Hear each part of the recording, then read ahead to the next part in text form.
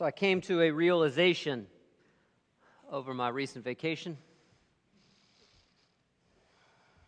I am no longer young or hip or edgy. I was not that hip and edgy to begin with. Whatever edge I had has been dulled. Comes perhaps at the cost of greater inner peace, so it's not the worst thing in the world. But things I used to love, my guilty, edgy pleasures. Now just the guilty pleasures I have are things like watching The Bachelorette with my wife. And there's nothing edgy at all about that. I mean, one of my biggest guilty, edgy pleasures used to be back in the 80s when I was growing up. I loved zombie movies. I used to love the fright, the feeling of dread being around the corner. I tell people I love zombie movies. They were my guilty, edgy pleasures, and they'd say, ew, gross. Now, you like zombies? Oh, which one? Television show, movie? Zombies are big business now. Zombies and vampires. But there's a difference we see. We got, what's his name, Eric over here from True Blood on HBO. That's the point. The only reason I know that Eric is because of the oohs and ahs about what Eric did that I see on Facebook on Sunday night from Eric's many fans. Vampires have often been popular. They're quite popular now. There's something about vampires that they're, like sexy and mysterious, like they represent a nightclub that we're not quite sure we're cool or hip enough to go into, Vampires are damned. But they're damned, but desirable. They represent a kind of fascination with living forever. They are super alive, even if they are imperiled. Zombies, however, ugh. No one wants to be a zombie. They are damned and disgusting. They represent a fear of the herd, the fear of being overrun by the mass and eaten alive.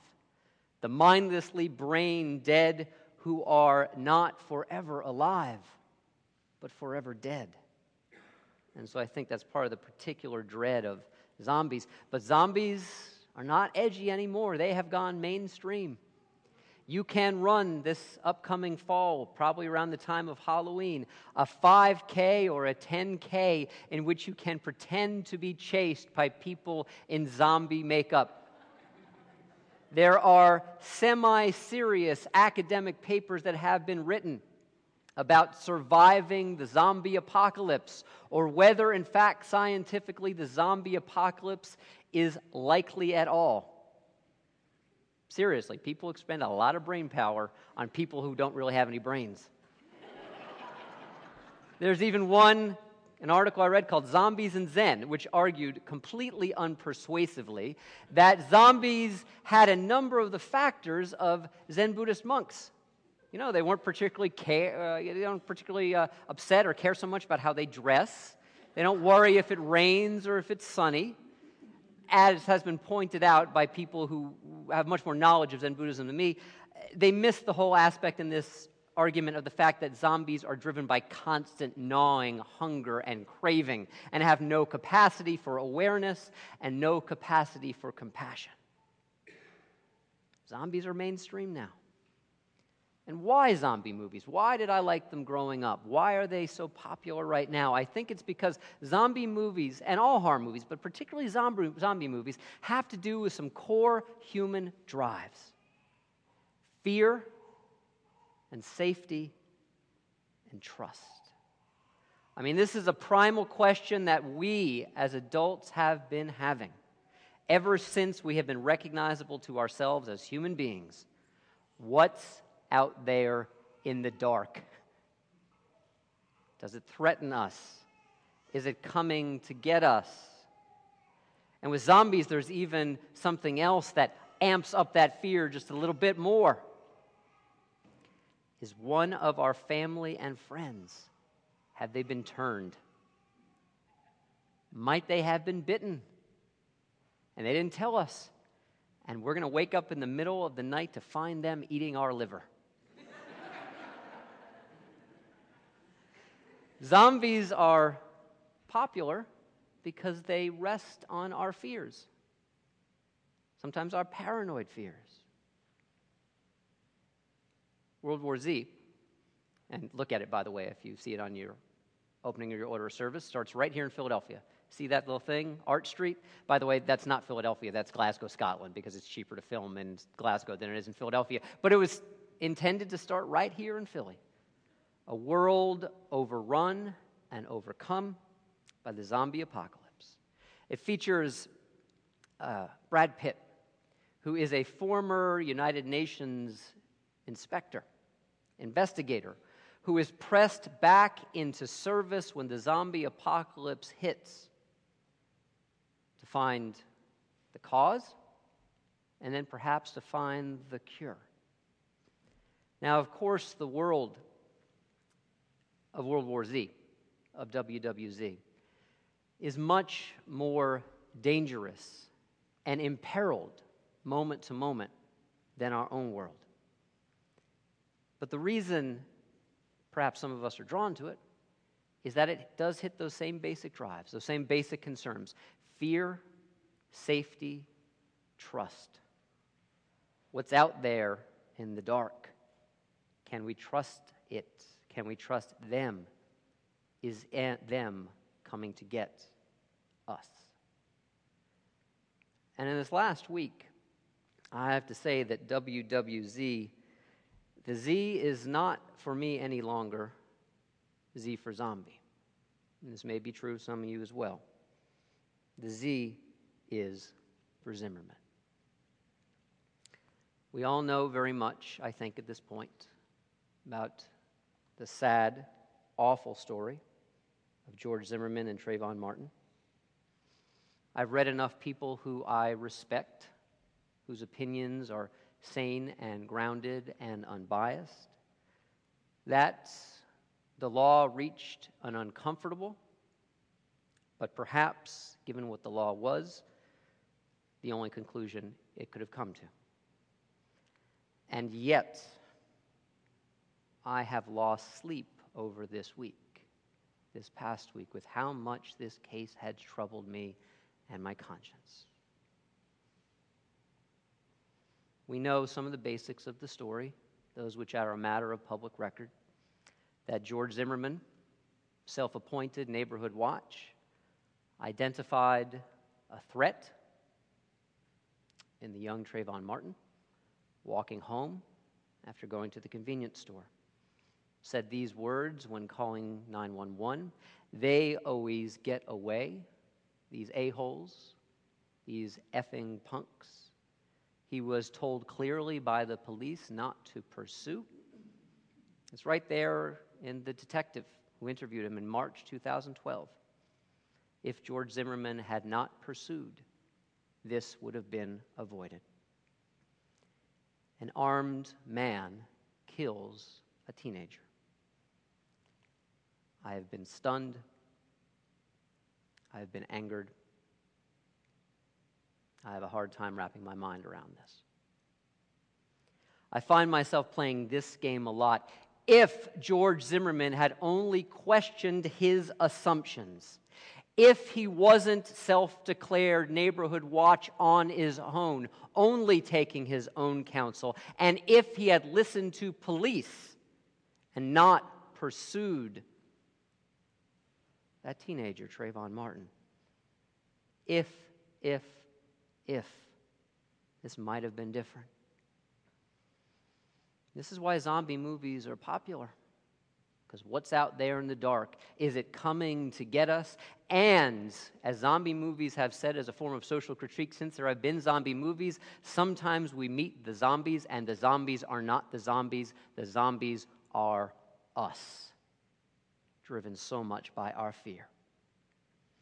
A word that has come up for me in this past week is a Tibetan word that the wonderful, wise Buddhist teacher, Pema Chodron, talks about. The word is Shenpa. Shenpa. And it means roughly this: see our little friend here asking, do I take the bait? That's what Shenpa means. Shenpa means getting hooked. The moment when, because of fear, driven by sometimes things we ourselves do not understand, we bite down, we clamp down, and we hook ourselves and sometimes other people. We take the bait, we do not discern, we just go headlong into life without any thought, without any preparation. But I want to go back to the previous one, because this is the key moment. Very often, once we're on the hook in our lives when we're driven by fear. This is the key moment. This is the moment in which we can choose not to get hooked. We can choose not to engage the Shenpa. We can choose not to engage our fear. This is the moment that Viktor Frankl, not writing as an academic, but Viktor Frankl, who some of you might know, saw the worst, or among the worst, of human bigotry and misery and racism and profiling taken to its logical conclusion. He survived the Holocaust, and from the Holocaust learned not to hate, but instead to understand what real human freedom really was. And what he was writing about was Shenpa when he said this: between the stimulus and the response, there is a space. There's a space right there. There is a space. And in that space, Viktor Frankl went on to say, lies our power to choose our response. In our response lies our growth and lies our freedom. I don't think George Zimmerman honored that space. By the way, in difficult circumstances, when we are afraid, it is even more important to honor that space and not get hooked. It's one of the things in the movies I really liked about it, in the movie for today. One of the places that has proven itself for a while, not ultimately, but for a while, safe from the zombie hordes, is Jerusalem, that ancient city for refugees. And as Brad Pitt is trying to find out where did the zombie apocalypse start and why has Jerusalem put up walls and barriers to keep themselves safe for a time, it doesn't last.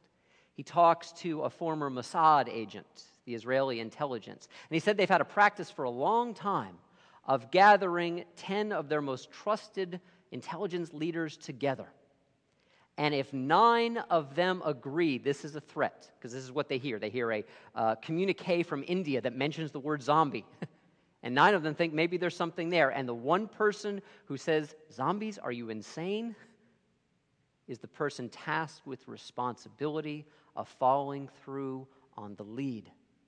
And because of that, the city of Jerusalem becomes a place that is safe. Now this number, some of you might know. I grew up in the Jewish tradition. Some of you might know this as well. 10 is not an arbitrary number. 10 is the number, traditionally of men, although now men and women, that's called a minyan, that gathers for prayer. Prayer at the deepest level of our being is all about paying attention to what is going on around us. Really paying attention. Not being driven by unconscious fears of what's out there, but taking time to honor that space. If we can take time to honor that space, yes, in a prayerful way, which does mean paying attention deeply, we will understand the difference between these two words, separated by only one letter. The difference between being driven by the herd, if we are in it, or being driven by the fear of the H-E-R-D out there. And instead of having an H-E-R-D mentality, driven by fear, taking the bait, we can learn to have an H-E-A-R-D, a herd mentality, a listening mentality. When I reflect back on George Zimmerman's crucial first words when he called into the police, this is what I hear. They, a-holes, punks, plural, plural, plural. Trayvon Martin was a plural to George Zimmerman, not a person. He was thinking H-E-R-D. But with the H-E-A-R-D mentality in all of our lives, we can open up space to listen. Open up and honor that space in which not just our freedom, but another person's and other people's freedom matter. There is still so much we do not and cannot know about that night. But something that has troubled me deeply over this last week. Perhaps, yes, George Zimmerman was attacked after pursuing Trayvon Martin. And Trayvon Martin, correctly or incorrectly, acted belligerently. But one of the things that's starting to happen that I think must be resisted is that, well, everyone loses in this. No. There are the pursuers and there are the pursued. There is the killer and there is the killed. And morally, they are not the same thing. That night, how it all went down, the controversy will continue. There's a lot we won't know. It's kind of true in the movie as well. Brad Pitt sets out looking for patient zero. They think they're going to find the cure to the zombie apocalypse by finding the cause. How it happened, if we can answer that, then maybe we can find a way out. But his search for patient zero proves absolutely fruitless. It's true so often in our lives. We search for a first cause, and then that first cause just leads us to the search for another first cause, and another first cause, and another first cause. And pretty soon, we're in an infinite regress of non-action in the midst of our lives because we don't know where to start, because no place feels firm enough. This is where the figure of Brad Pitt in the movie, I think, is very instructive. He is not a scientist or a soldier. They're the two most important people in this world. He's not a scientist or a soldier, and yet he is among scientists and soldiers all throughout the movie. He has no obvious specialty other than this. He is fearlessly inquisitive. He is willing to open space again and again and again, and to not be driven solely by fear, because when we are driven solely by fear, we refuse to see reality. I mean, we know it in ourselves physiologically. We know it when we feel fear. What's very often the first thing that we do? We cover up, we fight back, we flee away. There is often in the body of fear a certain kind of rigidity. And we can forget, not just with our minds, but with our bodies, that there's always room to stop and to notice and to pay attention. This is what I hope for all of us as we go forward, not just all of us here at Wellsprings, but all of us throughout society. Trayvon Martin and George Zimmerman will not go away. We'll be talking about this for a very long time. How can we do so in a way that is fruitful and not fruitless? I got an indication of this past week from a woman named Michelle Martin. Some of you might know her. She's on NPR. And she had a small piece this past week that asked this question: is it time to see each other's tears? Right now, it's really easy to be reactive against someone else's anger, especially if they see this case differently than you might see it. And Michelle Martin says we don't have to be naive. Doesn't mean we're all going to come together to sing Kumbaya. It doesn't mean we have to let go of the controversy or the fact that the world, yes, sometimes is dangerous. But we have a choice. And she faced one of these choices. She was in an eatery in Washington, D.C., and she herself is African American. And standing next to her online was another African American woman who had just been kind of dissed and dismissed by the person behind the counter. And this younger African-American woman than Michelle Martin started to get very, very angry and very upset. And you could see this thing starting to escalate. And Michelle Martin knew in that moment she had a choice. She could just walk away and keep it as it was, not do anything. Or she could turn toward that young woman and ask a very simple question that still takes a lot of courage. Are you okay? That one simple question reduced that young woman's anger. And she started to cry. Beneath so much of our bluster, beneath so much of our fear, beneath so much of our getting hooked is pain. How we pay attention to each other people's pain matters. It always matters, and I think it especially matters right now. One of the other things that Michelle Martin went on to say in this piece is she used a study that was done at Harvard in a lab, a scientific study. That study was called the Racial Empathy Gap. And this was done with hundreds of people. It wasn't just one or two people on a blog saying, this is how I feel. It studied the people who were the subjects and the people who came in to observe. And it set a number of people of a number of different races as the participants and the people who were observing. And it would do things like pick someone with a pin, and they would manifest pain on their face. Over and over and over again. What it demonstrated is that people responded, black and white, by the way, with less empathy or compassion to the subjects who were black. I'll go on to quote directly from the article. The research suggested that study participants assumed blacks are somehow impervious to pain because they felt so much of it. In the researchers' words, because they are believed to be less sensitive to pain, black people are forced to endure more pain.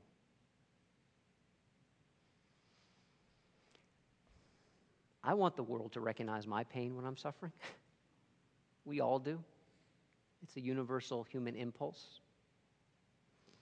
And yet, I believe in what this study says. I don't like it, but I believe it's really revealing something true, which is the very definition of privilege.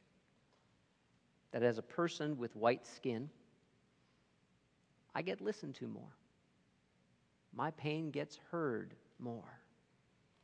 It is an unearned, unmerited, and unjust privilege, and by the way, spiritually, it is an absolute violation of this tradition in which we sit here today, this universalism that believes there is a love, however we define or name that love, that there is a love that ultimately we come from and ultimately draws all of us in.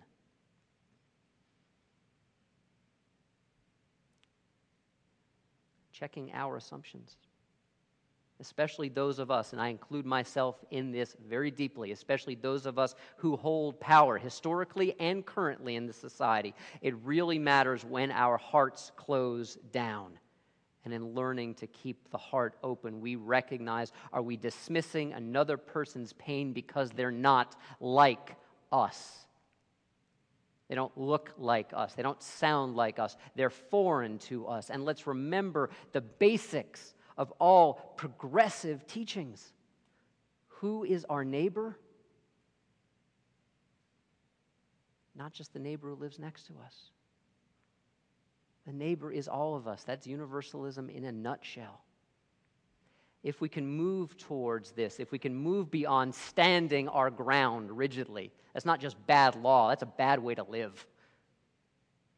We might recognize that one of the other things in this movie that I think is great wisdom, and it comes during a scene in which they're speaking, the two main characters are speaking French. And it's the only piece of the dialogue that is translated on the screen for us. And it says this: life is movement.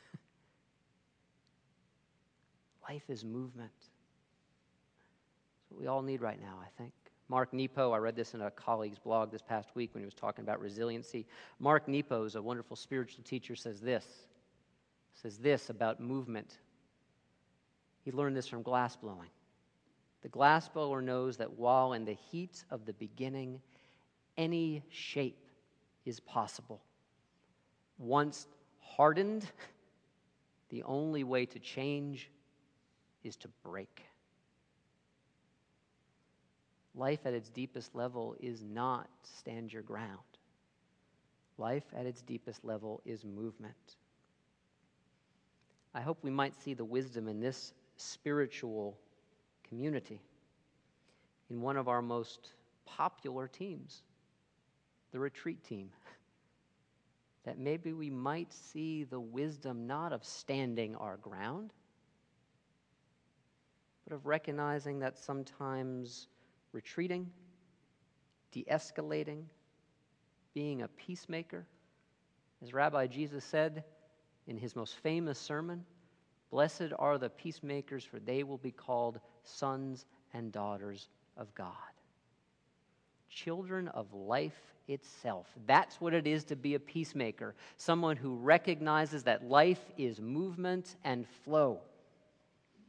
See, because the thing is, once we are hooked by someone else's bait, when we are hooked by our own bait, we are caught. And so I'd ask all of us today, how can we not take the bait? It matters. It matters. Life and death, it matters. How can we not take the bait and instead be who we can be? A moving, breathing, growing, changing, loving source of freedom and grace and belonging for ourselves and for everyone that we meet. This is not easy work, but it is, to borrow the phrase from the tradition in which I was raised, tikkun ha'olam. It is the work of the healing of the world. May we set our hands to it. Amen. And may you live in blessing. Let's pray together.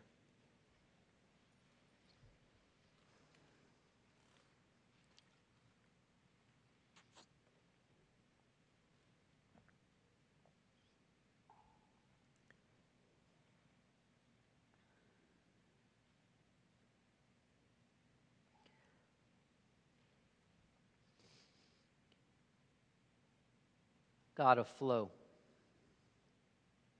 of the movement that is grace, of the larger work of love and healing and belonging that calls out to us each and every day. Not just written in the headlines, but written in the heart, is this invitation.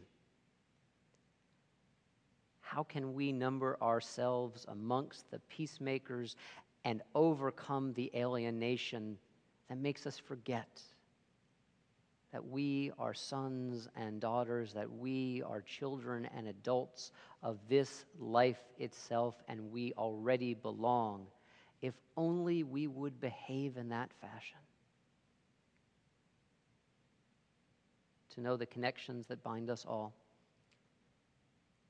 to practice those connections that bind us all, and to live fostering the connections that bring us each to the other and ourselves home. This is truly holy work. Amen.